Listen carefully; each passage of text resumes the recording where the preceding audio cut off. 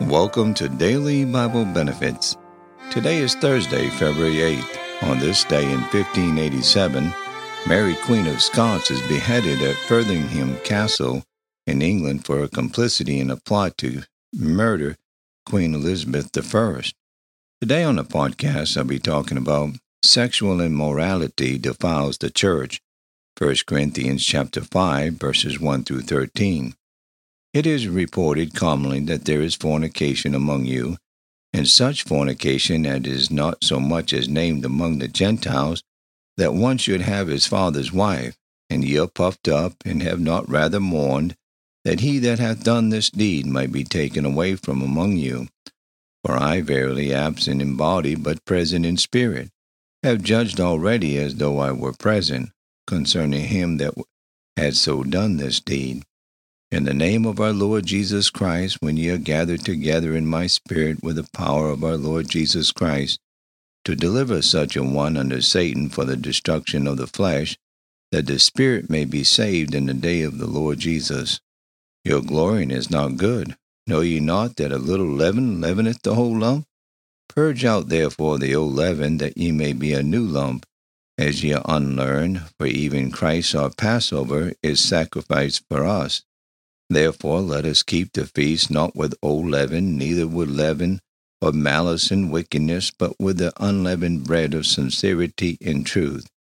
I wrote unto you in an epistle not to company with fornicators, yet not altogether with the fornicators of this world, or with the covetous, or extortioners, or with idolaters, for then must ye needs go out of the world. But now I have written unto you not to keep company.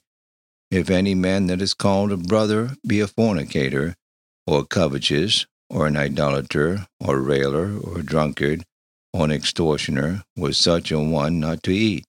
For what have I to do to judge them also that are without? Do not ye judge them that are within? But them that are without God judges. Therefore put away from among yourselves that wicked person. God so loved. Ancient Greek poetry tells of a warrior, the hero of Troy, dressed in all his mighty military armor, stretching out his arms to embrace his little son before going into battle.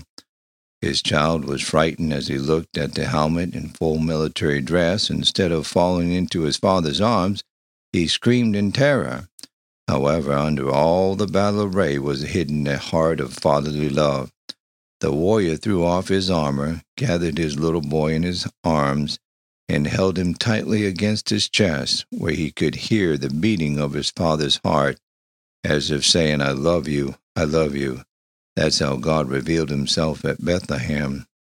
There he does not instill fear, but attracts with love.